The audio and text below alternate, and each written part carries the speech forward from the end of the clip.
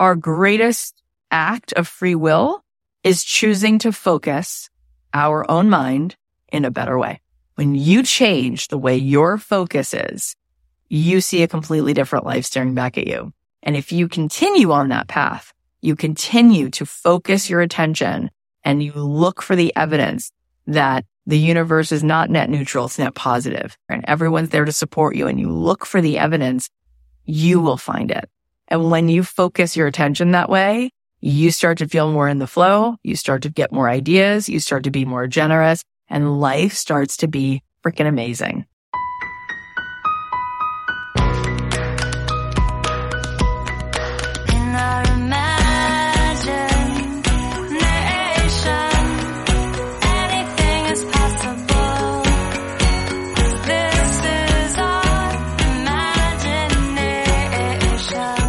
Hey guys, it's Cathy Heller. Welcome back to the Cathy Heller podcast.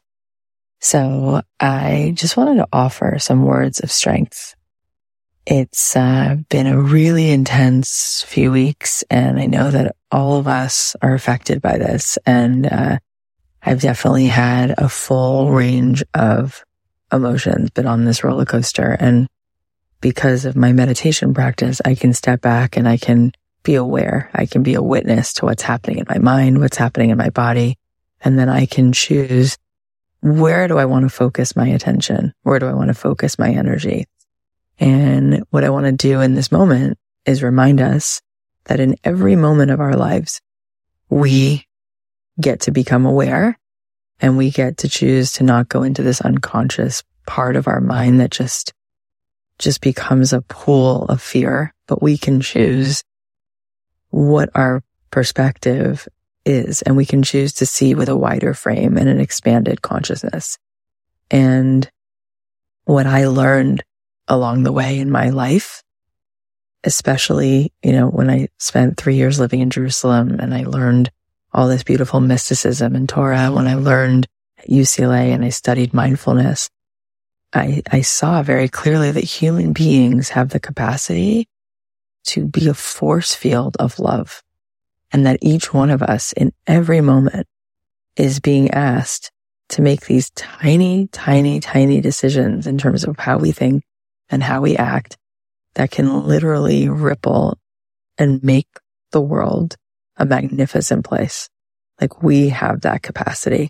And so it's especially in these times where things are really dark that each one of us needs to show up every morning, every day, and report for duty and be a light and be resonant, and to fly above all the noise and not add our voice to the back and forth and the proving and the arguing, but to just be a force of kindness and love and compassion and humility.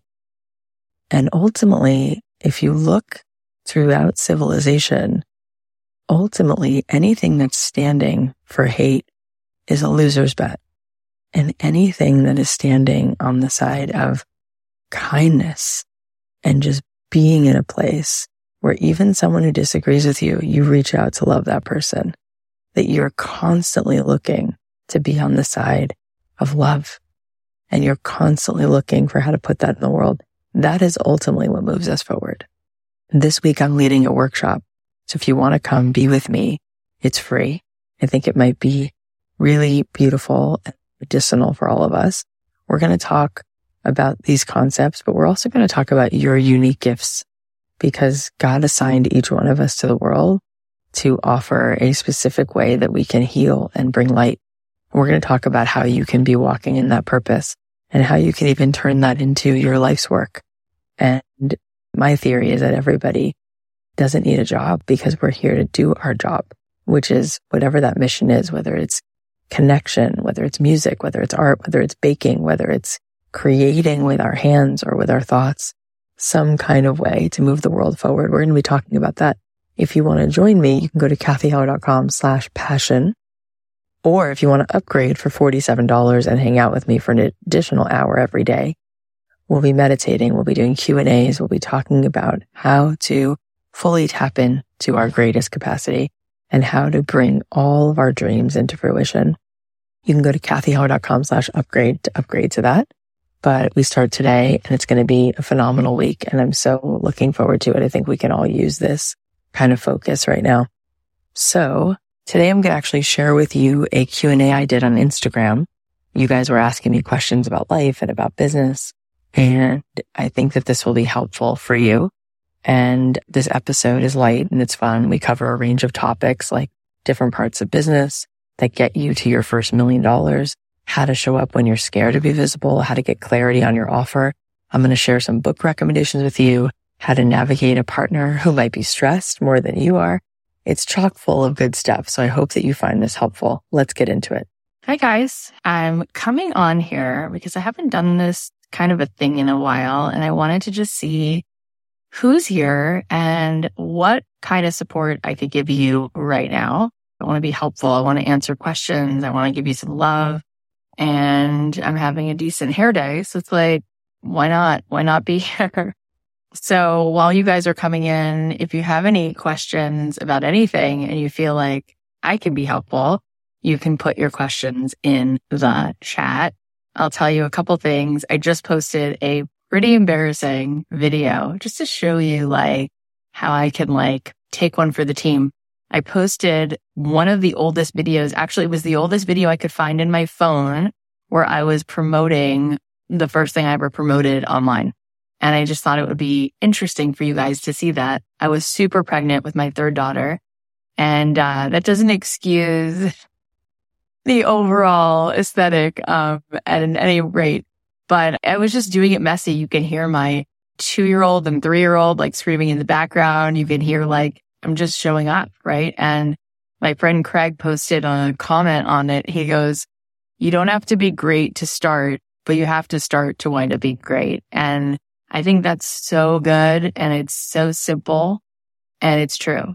We wait to be ready. We wait. And it's just like, you'll just keep on waiting, because the way you get ready is by doing the thing, right? You give yourself this giant permission slip to be mediocre at first, and then you start to get better, because anything you practice, you get better at. But you can also practice procrastination and you get better at that. You can also practice fear and you get better. Your mind gets even better at showing you the evidence that you shouldn't do something. So I just think all those things are interesting, but I'm seeing you guys are writing some questions. So I'm going to scroll through and answer as many questions as I can. If you have any questions about anything, whether it's an online course, business in general, making money, how to make your first $1 million, how to grow that revenue, how to quit your day job, how to create cool content. I don't know that I can help with all things that life has to throw us, but some of those things I feel like if you want to talk to me about, meditation or my spiritual practices, I'm also happy to answer those questions. I just think we get in our own heads. And people can say like, "Where do you live?" "I live in Los Angeles," or "I live in Vietnam," it's like, no, you live in here.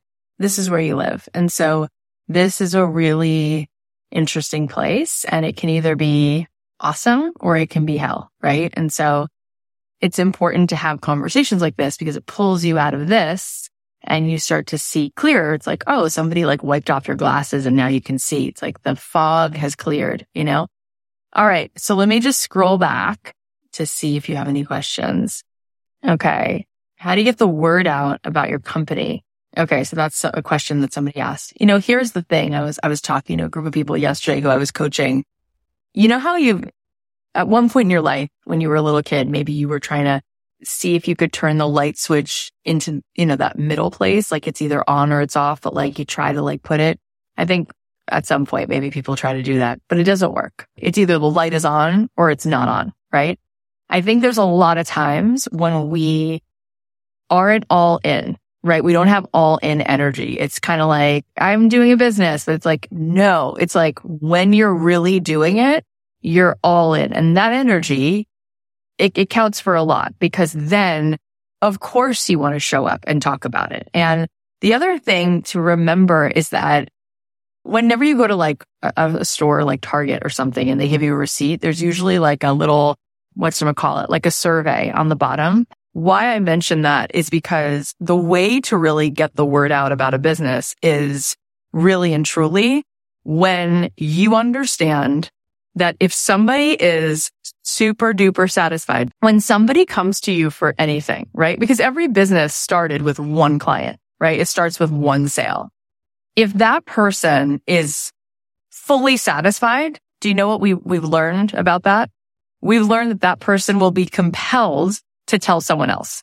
So you ever order something from Etsy, and this is just as an example, and not only do they send you the scarf, but they also send you like 3 Laffy Taffies and like a little note. And you're like, oh, I didn't just get this experience that I thought I was going to get. I got like a little extra. And then next thing you know, you're like, I'll order from that person again. Or I'm going to mention that this person's shop is like super cute. What we have come to understand is that when you focus on asking yourself, like, the person in front of me, like, how can I make their experience the best experience possible? They become your sales team. They will tell 4 people. And so it's not really about how do I get 400 million people to know about me? It's how do I get 4 people by the end of the day to feel so seen and so satisfied, because then they're going to tell 3 people. So now you have 12 people, and on and on and on. And that's just, I could go on about that, but that's my first few answers. Jade said, I didn't know you made courses. How did that start? It started because before I even had a podcast, I took Amy Porterfield's class on how to start an online course. And I had been a songwriter for 10 years, and I started teaching a class about songwriting. And would you believe that a class on songwriting, and it was songwriting specifically for ads, film, and TV. That's how niche it was. That class made $1 million in the first 12 months. And then it went on to make 2 and 3 million. And then it was one of my songwriting students, Amy Loftus, that suggested you should go start a podcast. And so the podcast came as an outgrowth of the class. And so that's how I started teaching courses. I'm just going to look and see. I'm building a business with the aspiration of being a beacon of light to people the way you've been a beacon of light. It feels so possible. It feels so good. It's so good, Sarah. And it's so true that when they zig, you can zag, right? You don't have to be any other way. You get to do it your way. And because that's what makes you unique, that's what's going to make you stand out in business. Like, there is no such thing that in order for you to be in business, all of a sudden you have to do things in a way that feels salesy or that doesn't feel like you. I feel like for me, it's the opposite. If anything, my business has brought out more of who I am and helped me be more and more authentic. Thank you, Jackie, for saying that. She's like, I love your authenticity. Fit and Pretty Life High. She said, how long was your first course, the videos, the workbook? So again, anyone who's known me for at least 5 minutes, you know that I don't rely on stuff like that so much, right? So for me, it was never about fancy slideshows or modules. It's like, I feel like I sound silly even saying that stuff. Like, come under my giant wing, kid. Let me show you the modules. It's like, here's what I've learned about people, especially when you're creating a course. Less is more in terms of the content, but you know what they need a lot more of and not less? Your presence. Okay.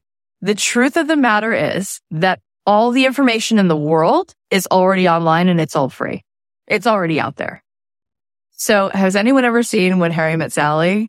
He's like, she goes, but it's already out there. He goes, oh no, call the cops. It's already out there. Do you want to let it lie? It's my favorite movie. Anyways, I digress. The point I'm making is this. All the information is already out there, which means when somebody's taking a course, if they want to learn how to do calligraphy, if they want to learn Japanese, if they want to learn how to make vegan burritos, I assure you, they can get all that information for free by searching the internet. The reason they're taking a course is for the implementation of that information. So what do people need to actually grasp information? That's the key. That's where they need you. And what they then need is accountability. And they need a person who actually has embodied that knowing to be beside them and to assist them as they have the courage to take a step forward and another step. Because all of it really, whether you're learning karate or you're learning business, it comes down to doing it, the execution of it. And then there's the mastery of the execution. So I don't know that people need tons and tons and tons of modules, but what I love to do is give people this. And so for me in my courses, it was always about, hey, here's the information we're going to cover. But what's even more valuable is that I'm going to show up live with you guys, and we're going to be together every week on Zoom calls, and we're going to talk through this stuff, and we're going to work on it. And I'm going to give you homework and accountability. And that me being there piece, I think, is what's really key. And as far as the information itself, what I did to prepare every course I've ever prepared is I found a person who wanted to learn that information. And I said, what are all the questions that you have?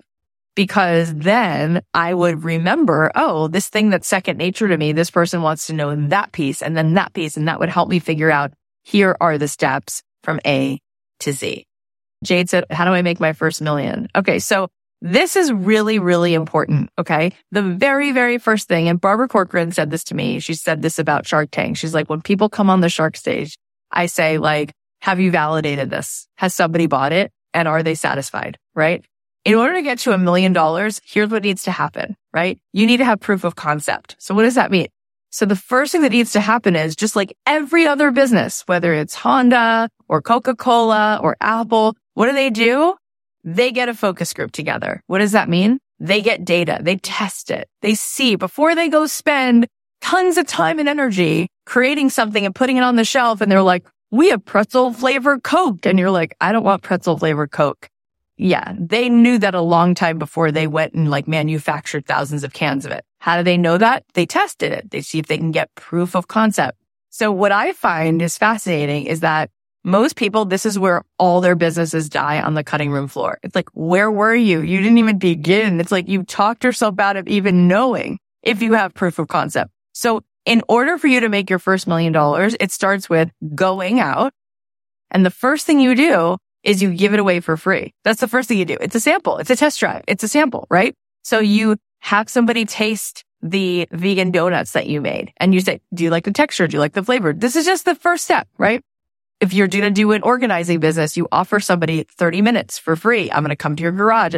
Did you like that? Was it helpful? What? And then here's the next thing. If they say, yes, it was helpful, or yes, I liked the cupcake, you know what your next question is? What would you pay for that? What would you pay for that? And usually, if they liked the vegan cupcake or if they liked the organizing, you know what they're going to say right away? How much do you charge for this, right? I want 12 of these, or I need 4 more hours of your organizing services. So you'll already know. And then you price your very first offer, right? Whether it's a class, whether it's a product, whether it's a service, you price it. Here's what you're charging for a massage. Here's what you're charging for floral arranging, whatever it is, right? If you have a customer who paid you and now they're satisfied, oh my gosh, you have proof of concept, right? What does that mean? That means that now for that person who liked what you did and for that person who paid you happily and is happy, you can find other people just like that person and you can scale the business from there. And that is an amazing gift. So then you're going to say, okay, well, how do I get that from my very first sale to my first $1 million, right? Most of the time, and this is what people really need to understand, business is really about 2 things. And I'll tell you what they are in a second. And it's the 2 things that everyone avoids. But when you focus your business on those 2 things, you can pretty much work like Tim Ferriss. I mean, that's extreme, 4-hour work week, but you could work 12 hours and make $1 million if you focus on working smart and not on just like spinning your wheels. Most of the time when people are working, they're actually working on stuff that they don't need to be working on. And so it's just a waste of time. But the reason they're working on the wrong things is because they're too scared to work on what really is needed. So what are the 2 things? Well, in order for you to grow a business, okay, you need visibility, and then you need to make the offer. That's it, you guys. This is where most people, they just don't do those 2 things. So you're like, what are you doing? I'm working on my website. You're like, you've been doing that for 7 weeks. Like, yeah, that's what I'm doing. It's like, what are you doing now? What I'm doing now is I'm noodling on the design, or I'm thinking about it. And you're just like, none of this is actually doing anything to move the needle. So what does it mean to be visible, and what does it mean to make the offer, right?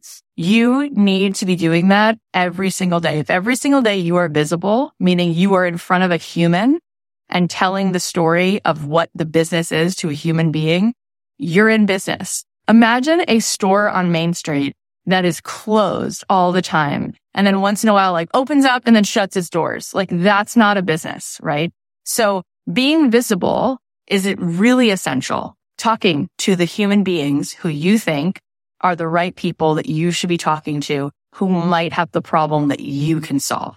The problem could be a better cup of coffee. The problem could be that you can help them with their kids. The problem can be that you're a sex therapist. It doesn't matter. You need to be visible to those people. You need to be showing up and having those conversations every single day and then making the offer. The offer is the invitation to solve the problem. That's it. That's what business is.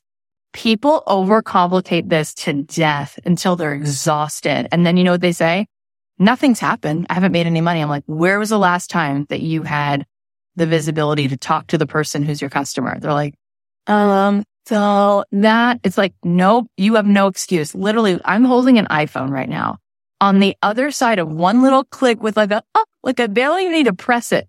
I can talk to human beings all day long. It used to be 100 years ago that we'd have to get on a horse and go miles to just try to find one person. And then you wouldn't even know if they were your person. Now the internet has done the deal for you. You can segment things. You know who's already interested in the problem that you have to solve because they're already following other kinds of things and liking kinds of things that tell you that they are the person who has the problem that you can solve. There's so much already out there.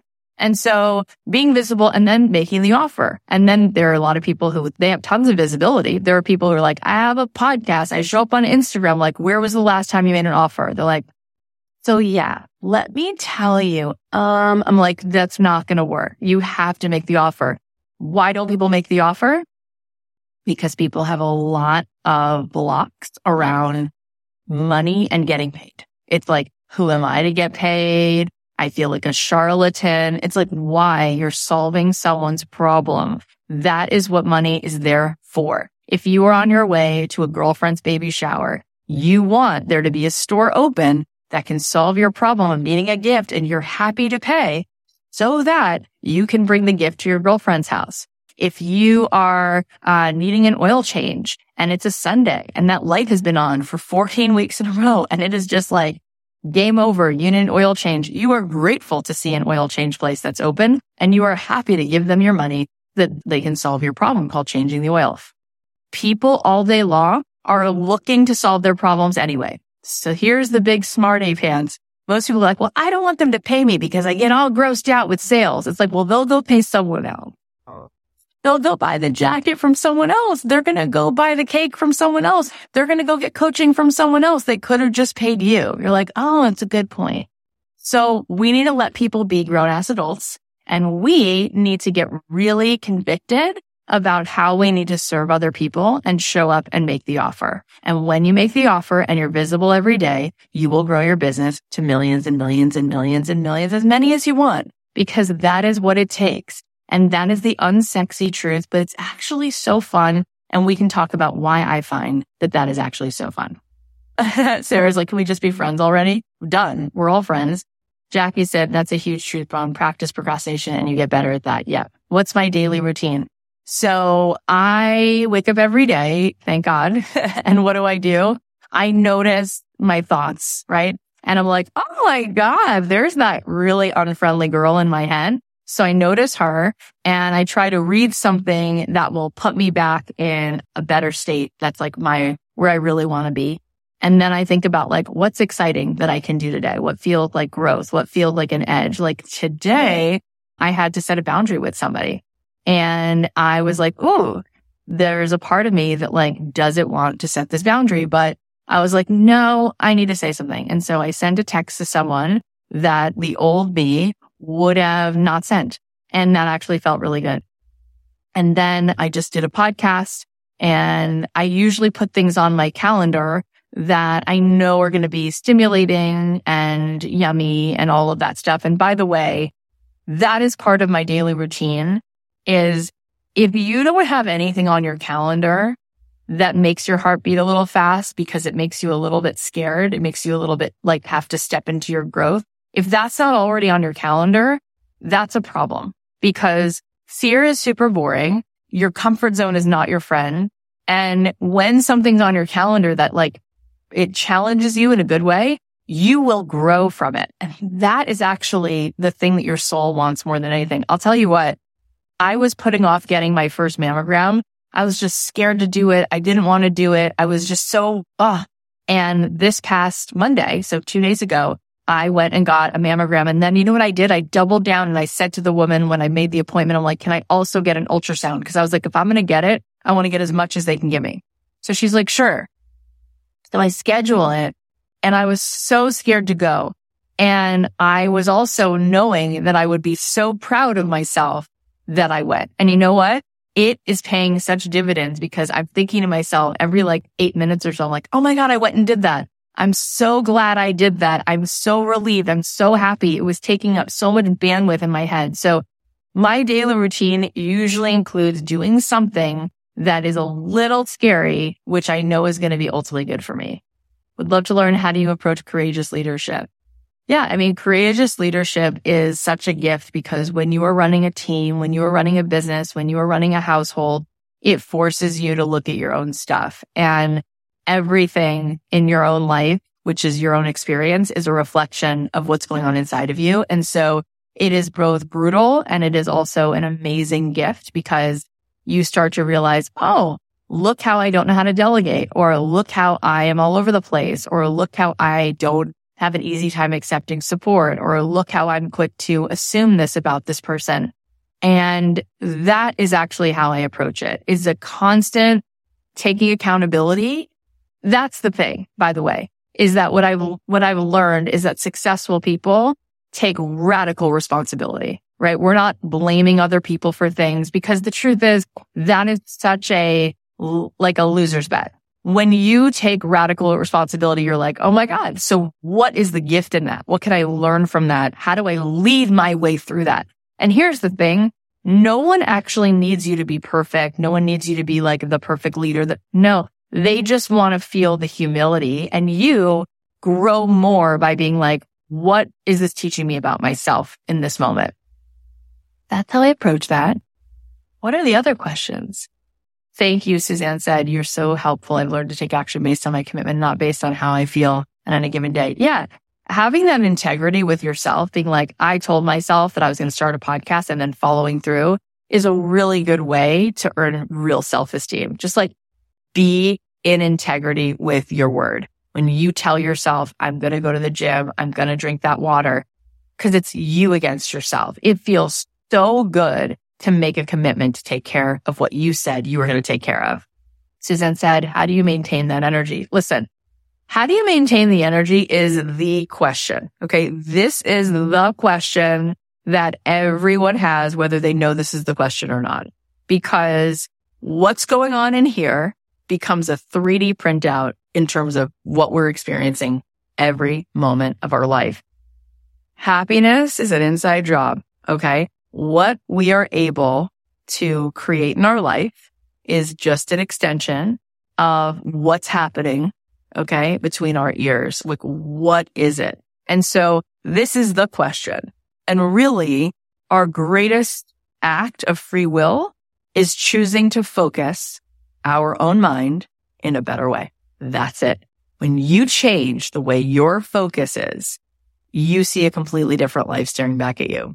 And if you continue on that path, you continue to focus your attention and you look for the evidence that the universe is not net neutral, it's net positive. And you look for the evidence that there are clues everywhere and everyone's there to support you. And you look for the evidence, you will find it. And when you focus your attention that way, you start to feel more in the flow. You start to get more ideas. You start to be more generous, and life starts to be freaking amazing. That's the bottom line. Okay. What else? How do I show up and still keep myself anonymous? Don't feel comfortable out there. How can I start feeling comfortable showing up? Let me tell you something about showing up. Okay. It's really interesting to me when people say they want to show up anonymously or they're afraid to show up or whatever it is, because here's the deal. No one sees you anyway. Let me explain what I mean. People don't see you. They see what they're willing to see. People are projecting constantly. We can't not project. That's just what we do. We are constantly making different meanings of things. So you could be sitting on a park bench next to someone on the exact same bench. They see a totally different park. They make totally different meaning out of the person who just walked by. They're in their head. They've had a bad day. They've had a good day. Their past usually is a replay constantly in their head, and they're projecting that scene into the future. So what happened? Two girls go out with the same guy, and one goes, he's so nice. And another one's like, he is such a jerk. And you're like, same guy, two different people came away with two different conversations, right?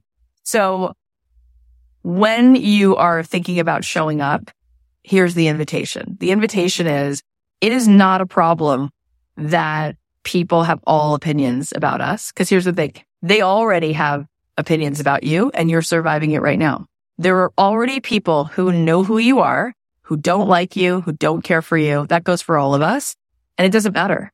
It doesn't matter. Because guess what? I don't like every single person that I've ever met. Do you? Do you really love every single person that you can think of? Nope. You are entitled to make your own meaning of things. So it's not a problem. And the other thing is that you don't have to control how people perceive you, because you can't. And you shouldn't even worry about that. When I go live, when I do my podcast, I know that everyone will see what they're willing to see. Some people will say, she's too positive, she's annoying, she's not real. Some people say, she's so real, I love her so much. Some people will be like, she's not smart enough, she's too smart, she's too ahead, she's not ahead enough. I don't like the way she looks, she should fix her teeth. Why is she like this? She's too young, she's too old. It doesn't matter to me, because it's none of my business. It's none of my business, right? The only thing that I do is I go into the world to do the thing I know I'm supposed to do. Like if I'm called in my own alignment, me and God, and I'm like reporting for duty, and the thing I know I'm supposed to do is step out of my comfort zone and share this or do that. That's all I need to be concerned about, right? And I get out of the way for everything else. And I'm available for the people who are willing to see me as I am. That's it. I'm not available to convince anybody. I'm not available. So if somebody comes in and they're like, no, not for me, I'm like, you're entitled to that. You don't need to like me. You don't need to think I'm smart. You don't need to agree with me. Nope, you don't. Guess what? People's tax dollars don't go to me. So they don't have to worry about me. In fact, it's so hilarious. When somebody takes the time to write me a bad review of my podcast, I'm like, it's amazing, because your tax money doesn't go to me. Like, you're allowed to just unsubscribe. You don't even need to follow me, but oh my God, I triggered you so much that you had to go out of your way to write about how annoying I am as a person. It's like, that says so much more about you than me. Because how many times in my life have I not enjoyed something? Many. Like there's times where I'm like, that service wasn't amazing. Or do I need to go online and write someone a scathing review? I don't have the time. I don't have time in my life to do that. But if somebody wants to do that, I'm like, I get it. I don't really think it has anything to do with me. Now, I will say, if I hear the same feedback from multiple people, I will 100% look at it and be like, that's interesting. I've now heard that same thing from 6 people. I think I want to look at that because I want to grow. Like, here's the deal. I'm in this for my growth. So for me, it's not failure, it's feedback. It's not rejection. It's like a nice redirect. It's like, thank you for that. I do want to work on that. I appreciate it. Like, why do I need to be above growing? I have a zillion things that I want to work on. I don't walk around going, hi, look at me. I'm done. I'm perfect. I've arrived. Like, who does that? Who do we know who's done, who's arrived? So I would say, put yourself out there, because it is an incredible gift in letting go of shame and no longer caring what people think of you. I will tell you that I have met people in my life, and the happiest people that I have met are people who are in their own skin. They are authentic. And it is such a giant gift because you don't have to perform. You don't feel exhausted. You just say what you need to say. And then you're also respectful. If somebody doesn't like it, you're like, that's okay. And people actually appreciate being like, oh my God, she doesn't need me to agree with her. I'm like, why should you agree with me? Like, we're all so different. We're not going to think the same. We don't have the same taste in movies. We don't have the same taste in who we want to vote for. Why is that a problem? I think it's insane when people are like, how dare you even talk to someone with different views? It's like, what? Why on earth would you not be able to talk to someone who has different views from you? It's like, you are entitled to, that's called love. Love is called unconditional. Love is called, you don't need to be just like me, and I don't need to be just like you. And if you need me to be just like you, then that's your problem. You have a serious issue. Can you imagine being the kind of person who wakes up every single day and you need everyone to think like you? boy, are you going to be dissatisfied. You're going to have a really shitty day. You can't control when everybody thinks, and most people do not think like you. I walk around thinking everyone has their own upbringing and everybody has really valid reasons for why they hold the opinions they have. So who am I to change their mind? I don't need to change their mind. I'm just going to be myself. Now, if I'm being myself and because of me just being who I am, that does open somebody's eyes, then that's cool. But I don't feel like it's my job to convince people to like me or see things differently. It's totally cool with me. Like we all are on our own page. And therefore I would say, go out there, be yourself and let it go. Thank you, Allison. Just like I love you and your podcast. My biggest struggle is that I have so many ideas and passion. Yeah, it can be really frustrating when you have so many ideas and passions. I get that. I am definitely like that. Like I am multi-passionate. I love writing music. I love playing guitar. I love podcasting. I love building businesses. I love helping other people build their business. I love meditation. I love spirituality. I love all those things. I feel like sometimes that can be a challenge because you get really in your head and you start overthinking it and you don't take a step until you choose one. And you don't have to choose one. Like you can literally decide for now, I'm going to pursue photography. And then I can always add the fact that I want to take a yoga certification class later. Like you don't need, and I would also say this, even though we all like a lot of things, if you close your eyes and you make a list of each of the things you like and you think about each one and which one just gives you a little bit of a feeling of like butterflies, there is one answer in here. There's usually like 12 answers in here, but there's one answer in here. And usually the reason that we don't tell ourselves that we know the answer is because we believe a lie called it's not possible. And so if we believe a lie called it's not possible, then we won't own the fact that we know the answer because we'll be like, well, the answer really is I want to open a bakery, but here's the reason it's not possible. So I'm just going to go over and over and tell myself I don't know the answer. When a lot of times you do know the answer. And the thing is, it is possible, right? There's usually a way that if you get resourceful, you can figure out how to illuminate that particular passion. I'm just going to see if there's more questions. Thank you for the hearts. What you said about business can be fear of taking action is so true. Yeah, everybody has that. And it doesn't ever stop because that's what we want. Like, what are you really in this for? You're not actually in it for the result. You're in it for the satisfaction you get from stretching yourself. The greatest feeling, honestly, is not having an achievement. It's who you become in creating that achievement in your life. And so, of course, there's always a fear of taking action because that's the reward. If you were made of tin and you ran into a burning building, there's no courage there, right? But if you do something courageous, that is the reward itself. Courage itself is the reward. You're like, I'm so proud of myself that I did that. Like my kids all went back to school, right? So we have a first grader, fifth grader, sixth grader. My sixth grader is having such a better year than she did last year. There is nothing that I could buy her that would feel as good to her as the feeling she has now going into sixth grade and having a different relationship with the kids in school. Because that is about her stepping out of her comfort zone, and the reward she feels in being proud of herself for being courageous is like nothing else. And so everybody always has that, but we want it that way. Katie said, how long do you meditate for each day? And do you meditate at the same time? So I don't actually always meditate every single day, although most of the days that I do.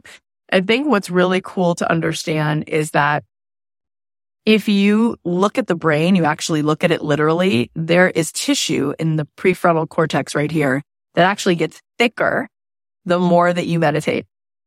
And so if you look at a monk's brain, there's like this really thick prefrontal cortex. What that means is just like going to the gym and like doing, reps of like bicep curls or whatever, you literally build a muscle. So over time, there's a cumulative effect of being present and mindful, and it affects your executive function and it affects your entire life. So even on the days if I don't meditate, because I have worked this muscle, it reorients and changes my brain so that I have more of my own attention. So that's where meditation and mindfulness is such an incredible thing, because just like playing guitar and your fingers grow stronger. So at first they hurt and then after a while they don't. Your fingers actually change. Your brain actually changes. So then you don't actually need to do it every single day because you start to change your brain in a very real way. However, if I do meditate, it's usually for about 20 minutes. That's it. And I usually listen to some kind of a meditation from either like Wayne Dyer or John Kabat-Zinn is amazing, or Joseph Goldstein or Dr. Joe Dispenza, like 20 minutes. And I will be able to refocus. So I'm not inside the program, but I am witnessing the thought, right? And I am the conscious part of me witnessing my personality. And that's really interesting because it's not about changing the thought or not having the thought. It's just about your relationship to thoughts and no longer taking them all at face value. And that's what meditation does. And it changes your whole life. Okay. Good questions, you guys. Thank you for your golden wisdom nuggets. Much appreciated. I've been following you for years and I feel like I'm on the edge of going to my next big thing. Yes. You should come join us in the quilt tomorrow. It's a membership. It's like real sisterhood. And in addition to the sisterhood, I do coaching in there and it's really fun. And you can join us by going to cathyheller.com/quilt. Cathy, I'm desperately trying to be in tune with myself and figure out what I'm here to offer the world. How do I find the clarity? So again, Dina, here's the answer. In here, you do know the answer. What happens is our analytical mind, it tells us a lot of stories about how we're not enough and how it's not possible, which literally keeps you from knowing what you know. It puts it all in the blind spot. Okay. So one thing to think about is that clarity often follows the action. And what that means is if I want to buy a wedding dress, I need to go try a few on, right? If I want to choose food for the wedding, I need to go to taste a few caterers, food, right? What we do, because we overthink everything, is we don't even investigate so that we can get more clarity. We do nothing. And what that really says is, I don't feel courageous enough to even allow myself to move in or lean in because I'm constantly telling myself I'm not enough. Let's say there were 3 things that you would consider maybe doing, or like you can make a list of, if I didn't have to be perfect, I tell my students this a lot, write down 10 things. If I didn't have to be perfect, I would. If I didn't have to be perfect, I would. 10 sentences that start with, if I didn't have to be perfect, and just see what you would try. I would open a bed and breakfast. I would be a ballerina. I would make chocolate chip cookies, whatever it is, right? And then I say, circle the 3 things that actually feel the most exciting. And then what do? Go have lunch with 3 people who do that.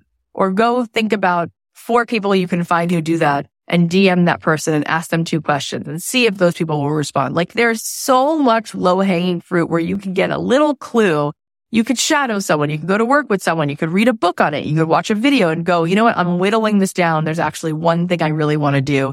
And then you could say, what's my next half step to getting closer to doing that thing? When you really, really look at it, it's not a lack of clarity. It's a lack of action that leads you to finding the clarity. And usually that's because of a courage problem. It's the courage to say, I am allowed to not know for certain all these things. It doesn't mean I'm not good enough. I'm a beginner. And even Lady Gaga was a beginner, right? Let's just be enjoying that process. I think we're all so in the perfection habit, which is a trauma response. Brene Brown said perfectionism is a trauma response. It's because you don't want to be criticized. You don't want to feel shame. You're so wired into knowing and needing to know that like you don't even give yourself the grace to play and to be messy and to try things and to iterate. I always say to somebody, if you're interested in writing a book, write a bad chapter. If you're interested in writing a song, give yourself the assignment to write a bad song. And that just gives you the beginning because it takes away all the pressure. And it's amazing what we can do when we don't have the freaking pressure. You are goals. Thank you. You're so sweet. Thanks for being so inspiring. You give me the confidence I need to make moves and the hope it's possible. I'm so glad. And yeah, it's all possible. It's all so freaking possible. Each one of us is built with the same gear. So it's kind of like, imagine looking at a row of Teslas and assigning that only some of them are meant to like be successful. It's like, no, they're all made with the same equipment. Each one of us has within us the capacity to move into our flow state, to get the downloads, to be creative, right? Because every $1 billion ever made came from creativity. What's creativity? Getting out of the analytical program. It's throwing spaghetti at the wall. It's being Will Ferrell in a meeting and saying 14 things that he didn't know he was going to say. That's where all the genius is. But what's required then to be creative and in flow, no matter what your business is? It's the courage to just be in the moment. And when you're in the moment, what does that mean? You're not in fear, because fear is control. You're trying to control it. You're trying to predict it. When you're in that place, it's really hard to get anything off the ground. Taking It Breezy said, thank you so much for spreading your love and light. I appreciate you answering my question. I look forward to practicing more radical accountability and humility as you lead. Well, you're already off to such a great start to even be thinking about it in that way. I'm just looking for more questions.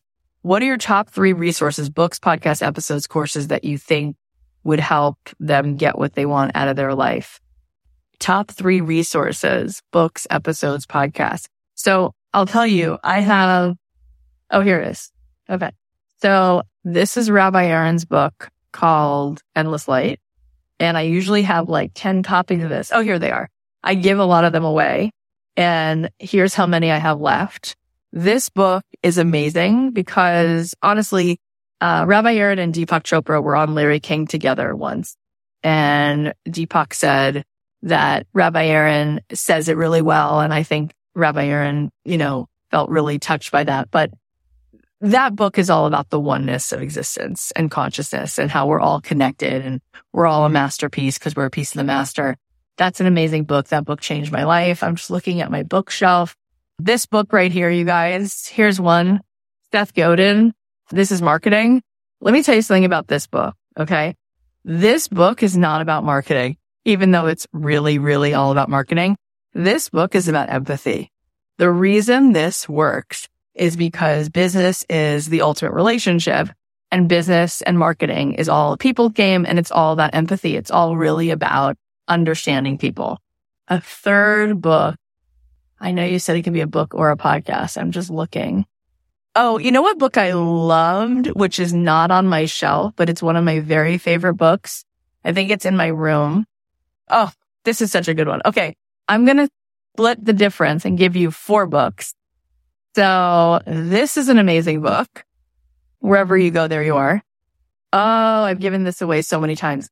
This book is amazing. This is John Kabat-Zinn's book. It's all about mindfulness and it will change your life. We just don't know how to be where we are. That's the problem. We're always in the future. And then the other book I was going to tell you about, which is not down here because it's upstairs, is a book by Janine Roth called Women, Food, and God. It is an amazing book. It's all about feeling what you need to feel so that you can let it go and heal yourself. And it's an amazing book. Okay. What else? That was a fun question. Thank you for that. No one's ever asked me that. Can you believe that? Would you recommend a 1 day at a time or go all in when creating an online course? So here's how I would create an online course. The very first thing I would do before I just went out there and tried to get 100 people to take it is I would do a beta version of it. So I would see, let's say I want to teach people how to become vegan. I would find 3 people in my life who are genuinely curious about knowing how to do that. And I would say, do you want to get together and I'll teach this to you? And I would take my best stab at it, give them a little information. And then at the end, I would say, did I miss anything? What did I not cover? The way that I started my first class, which was for songwriters, get them into the business of songwriting, is I hosted a workshop at my house on a Sunday for 10 people. And I had some notes and I shared some stuff. And then I said, what did I not cover? What questions do you have? And then from that, we created a part 2. And then we did a part 3. And after 3 different times in my house with 10 people, I had a lot more material. And then I rented a theater for 40 people and we filled it and I taught the next class. And then I took one of the students in that class and I said, can you meet with me and tell me all your questions? And I'll give you as many answers as I have. And from her question, I built the first full online course. And so I think the first step makes a lot more sense. I think the reason we talk ourselves out of starting podcasts, starting courses, starting businesses is because we go all the way to the end. It's like when you get pregnant and then you go to the hospital to have a baby, you don't come home with a college-aged kid.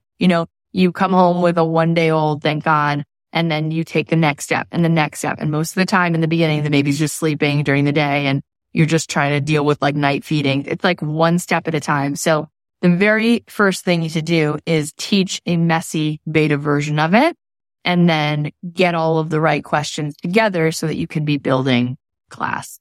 That's what I would say. What do you credit to your wisdom? Oh my gosh, that's very, very kind. I mean, there's so much I'm still continuously always learning, which blows my mind how much I don't know what I don't know all the time. And for anything I do feel like I know, I think wisdom is having had an experience and then you kind of take the emotionality out of it and you take away from it wisdom, through your life's journey. I think living in Jerusalem for 3 years after college, I learned a tremendous amount about seeing the world in just a much bigger way.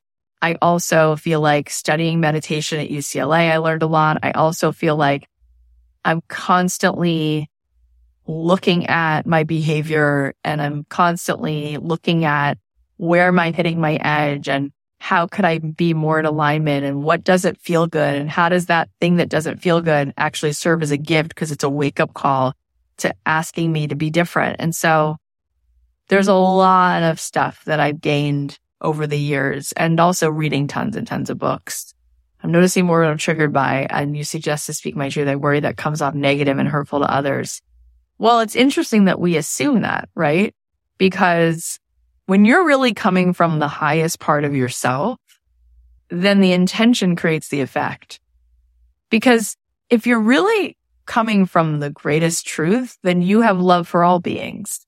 And then you can say something and it feels like love, right? Because being in a relationship with anyone, being in a relationship with the world, if it's a real relationship, then it should be able to handle you having an opinion or a feeling. That's actually unconditional. And so when you're really coming from love, if you're really in a loving place, then you're not attached to needing people to agree with you, right? It's kind of like somebody just said to me recently, she wants to do a podcast and she wants to share some things about her mom that were hard for her. And I said, well, you can talk to your mom ahead of time and say, Mom, I now know that any meaning I make out of all the things we went through, I have a part to play in that. And I am not a perfect person. And therefore, you don't need to be a perfect person. And at the same time, these things were really painful. And I've decided that it's in my alignment for me to share this. And I love you and I don't need you to like it, but I'm at a place where I need to share it.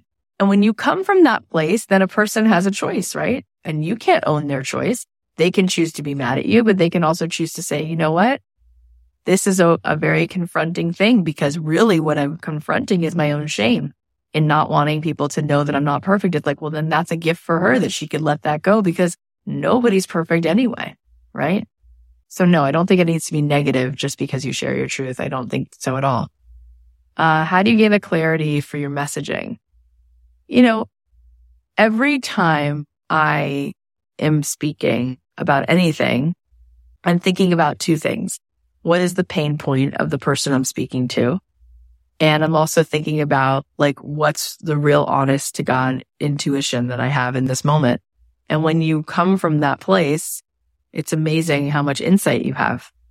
And we've all done that all the time. You know how many times you've talked to a stranger, sitting next to someone at a wedding or on a plane, and you just know what to say? You're not just ready, you're over ready. You're so prepared, you just overthink things way too much. Your book, Don't Keep Your Day Job by Cathy Heller. Oh, you're so sweet, Miriam. It's interesting. When my book first came out, I didn't really talk about it because I had my own imposter syndrome and I was like, it's my first book and I could have made it even better. I could have done this. I could have done that. But in hindsight, I want to actually talk about it more because it's a great book. I've now had to read hundreds of books and I don't read all of them, but I've been sent hundreds of books by publishers to have people on to interview them about their book on the podcast. And this book that I wrote, I'll show it to you. It's actually a great book because so much of what I just said is in this book. And it really helps you start to think about what's possible. Is it the best book in the world? No. But is it really worth a read? Yeah. And I actually recorded the Audible version with my own voice, and it's really cool. Like, it'll really set your heart on fire. It'll really make you happy. And I haven't talked about that book. I'm talking about it now. This is the first time I've talked about that book since the week it came out. Literally, the book came out, and I made a decision in my own head that I didn't feel it was worthy to continue to talk about, and I never talked about it again. It's so stupid because I worked on it for a year and a half, and is it my greatest work? Is it my Beethoven's Fifth? No. But is it a good book? It's a good book. And for whatever it costs to listen to it on Audible, you should listen to it. And I should be talking about it more because it is a great book. And it's the kind of book that makes you feel good, and it makes you hopeful, and it gives you some nuggets. And that's all I have to say. Jade said, who's your favorite person you've interviewed and why? That is a really hard question. There's so many people that it is almost impossible for me to answer that question. Like, I think about the friendships I've made. I think about the things I've learned. Like, I get off a call with Seth Godin and my brain like gets larger. It's like, I've just had so many cool, I think about interviewing Howard Schultz, who created Starbucks, and what he told me about how he grew up at the last stop of the L train in Canarsie, Brooklyn, living in a tenement. And his mom said, this won't be your last stop. You won't get off here. And now, he's a billionaire. It's just been such an amazing gift. And then I think about interviewing people like Rainn Wilson and Andy Grammer, and like these kind humans who've come through, and then people I've become friends with, like Cheryl Hines, who I love so much. And I can't believe that like these people can be some of these people become like genuine friends of mine, and they're the most supportive. And then we hang out and we become good friends in real life. And that is, I don't know. It's just like, it's too hard to answer who's my favorite guest. And I think about Rabbi Aaron and how I bring him on and people are blown away by his lovingness. I think about Rupert Spira, whose understanding of our soul and our ego is just so refined and so beautiful. I don't know. I mean, I've grown so much from so many of these conversations. Amanda said, I have a terminal illness and have been stuck in the sick and so hopeless and looking for a reason to fight. Starting the podcast program has given me a purpose to share my hope and miracles. Okay, that's the best thing that I heard all day. And that gives me life. And I'm so grateful that you had the courage to share that and the energy to share that. And I'm just going to hang on a second. I'm just going to send you love and healing and blessing and just this like incredible opening for a whole new experience that feels like ease for you. Have you ever taken a break from family because they weren't bringing the best out of you? Oh my God. Are you kidding? I totally understand what you mean. Yes. I think that we all have moments where you're witnessing, what's happening in a room and you're like, all right, this person is just complaining a lot, or this person is just in their stuff. And I think that there are moments where you can be the sunshine and you can just still stay in your thing. I think the Dalai Lama probably doesn't have to protect his energy. He's not worried about traffic on the 405 setting him off. He's not going to have road rage. I think if anything, he's just projecting his energy, and then he makes the whole day brighter wherever he goes. It's like a sunbeam. At the same time, if you haven't been a monk for 40 years of your life, then I think it's healthy to notice, okay, who am I spending time with? Because you become the people you spend time with. And if people around you are negative or they're complaining a lot, that's going to affect you big time. And I think it's healthy to sometimes say, this isn't the best place for me to spend my energy right now. What are early 20s truly about? I'm so anxious about everything. I just turned 22, sending love.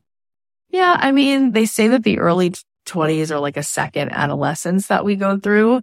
And I think it's actually an amazing time because you can just try everything. You can just have the wind at your back. And, when I was in my 20s, I went to Jerusalem not knowing where I'd live or how I would just I'm just going to go there and see how long I'm going to stay. And I stayed and I stayed and I stayed. And I wound up being there for a couple years. And that's something I could only do in my 20s because now I have kids and they go to school and we have a life and that's what that is. And I think it's a really cool time to open up to the unknown. It's also a really cool time to learn to meditate because here's the thing.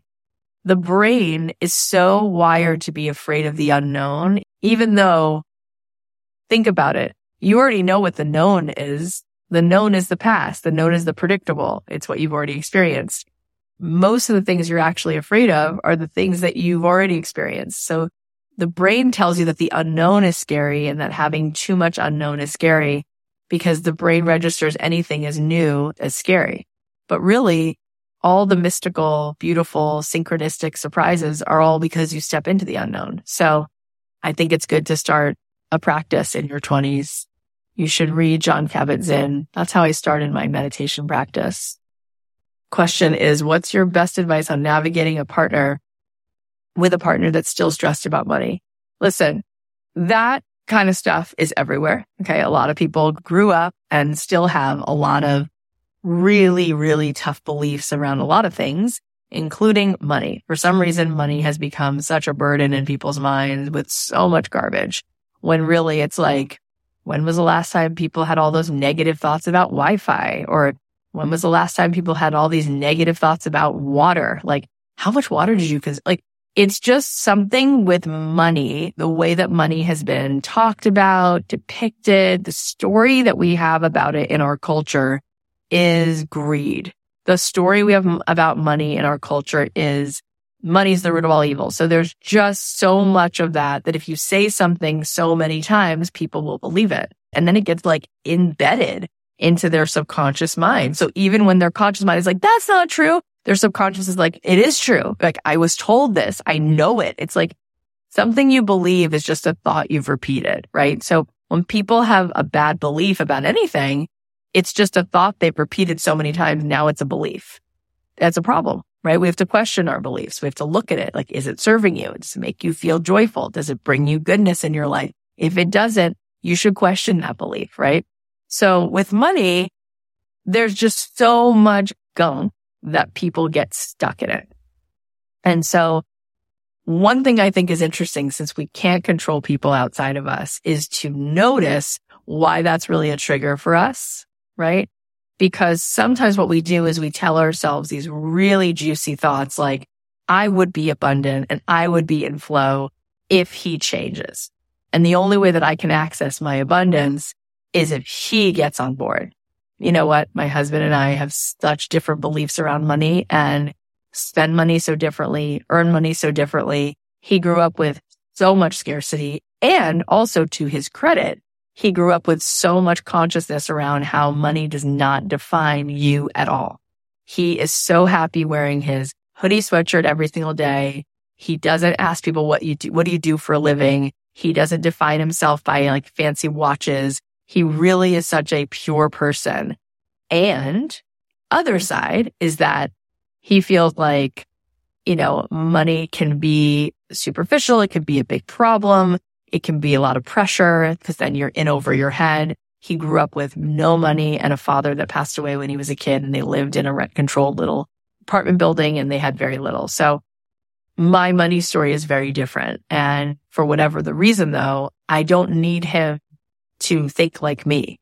I'm like, this is perfect. God put you, in my life, and you're the way you are. And I'm like, money's everywhere. Money's like Wi-Fi. It's all around us. It's like, just plug right into it. So I think it's about the meaning you make out of people in your life who think differently than you. It's not a problem if you don't need them to change. If you do need them to change, that's a problem. What I find, though, is that if you go do you often have a giant influence on the people around you, because usually the highest coherence in the room is what elevates everything in the room. And so if you just focus your attention, not on him, but where you need to be focused, and you're focusing and you're in your own abundance, you become a swirl for that. You become a magnet. And it doesn't matter then what he's got going on. That's just my 2 cents. Do I believe in manifestation? 1,000,000%.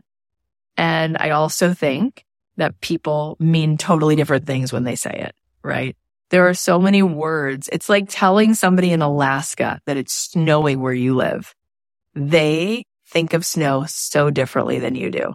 They use the same words, but they mean them totally differently, right? Some people, when you're in 8th grade, you might say you love someone, and that love is the word you're using, but it's such a different word, love, than when you're 88 and you've been married all these years and you've gone through stress together and pain and you say you love someone. So do I believe in manifestation? 1,000,000%. That's what's happening all day long, all the time. You are creating the world that you live in by your perception. But do I mean it the way everybody means it? No. It's so fascinating the way people talk about it, how people have all kinds of ways of talking about it. And I talk about it in a very different way than most people. Rabbi Aaron taught me an amazing way to see the world, and not as the law of attraction, but the law of perception, and that the world is basically a radio, and everything is a radio. Everything emits a vibration. Everything emits a frequency, and you are the radio, right? So when your radio is tuned to a certain thing, you hear a certain song. When your radio is tuned a different way, you hear a different song. And that is manifestation, because you are the receiver. So what are you receiving? Whatever you're receiving. Where's your receiver tuned? So a lot of people's receiver is tuned to the world is shit. Well, that's what they get. A lot of people's receiver is tuned to there's no money anywhere. I was like, then you have no music playing. And some people's receiver is tuned to I love my life. I'm so grateful. I love the 15 shades of green outside my window. I'm so excited about what's in store today. There's so many clues everywhere. I love that I get to wake up. I'm so excited to meet the next new person. It's like you're a big receiver at that point. So there's a lot. There's a lot that we can say about manifesting. And I talk about it and I teach it in my own way that I know to be true. How did you find and attract your perfect customer? So the perfect customer, here's the big reveal, ready, is you. You are your customer. Your perfect customer is someone just like you. And so how do you serve that person? You think about, who are you 5 minutes ago? Who are you before you solved this problem? Let's say you teach somebody organizing. Well, why did you need to learn organizing in your life? You were your first student and you talked to someone just like you. This is what I was like. This is what was going on. And now I have these ideas, and everything you are, you bring to the table, right? So I teach business, but I also teach spirituality. So my thing is entrepreneurs who are soulful, they come to me, right? And it's perfect. And then there are some people who are like, I'm not into anything woo. I'm not into spirituality, and I want to learn business from someone who knows funnels. It's like, great. Then there's people who are like Pat Flynn. He's like, I love teaching people podcasting, and I'm also obsessed with Legos. And it's like, great. The people who are obsessed with Legos and are interested in business, he's perfect for them. So your perfect customer is someone a lot like you, which is why you can bring your whole self to the table. You could be the mom who's also interested in a book club, who's also interested in business, who also loves polka dots and vintage clothing, and you'll be just like your customer. And that's what makes it so fun. That's why there's enough room for everyone.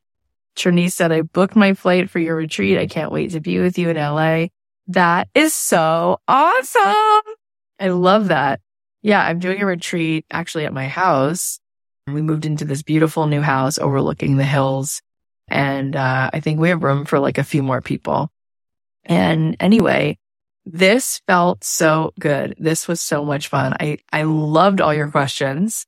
I love the combination of the questions, that there was like strategic questions, but there were also like bigger picture questions. I just love you guys. I think you are so bright, and it is such a pleasure to talk with you. I just love this community. I mean, think about it.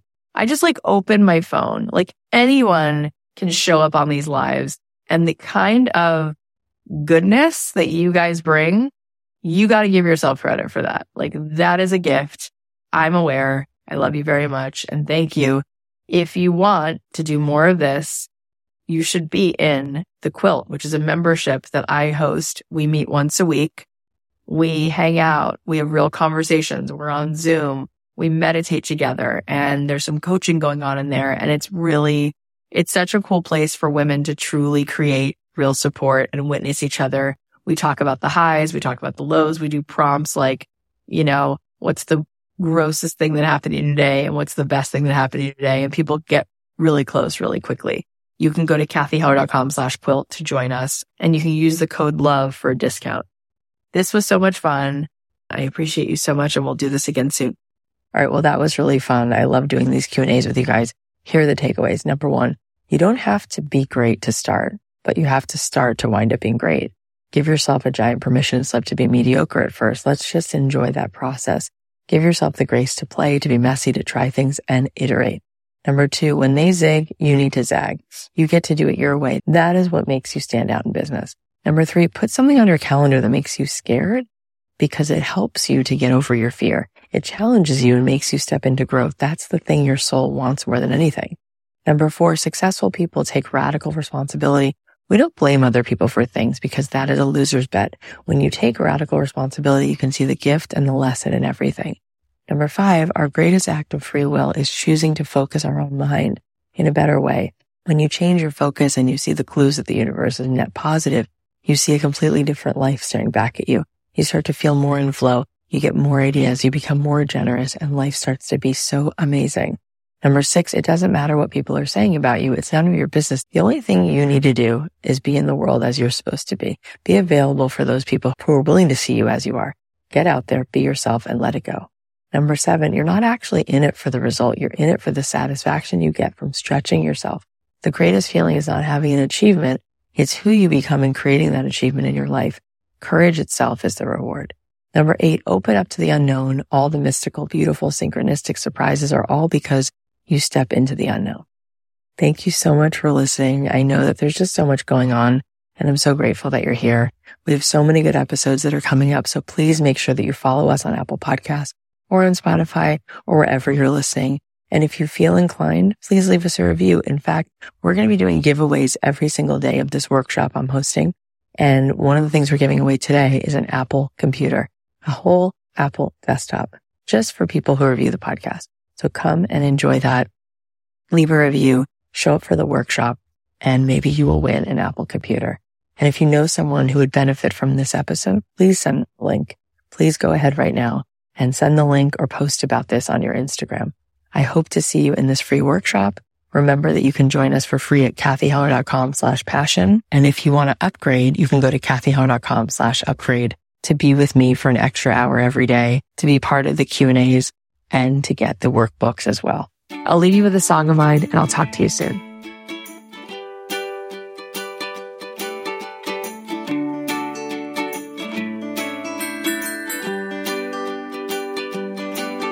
When your car won't start, when you broke your heart, the lights all turn to red. When you pay the cost, when your dream gets lost, spinning circles in your head.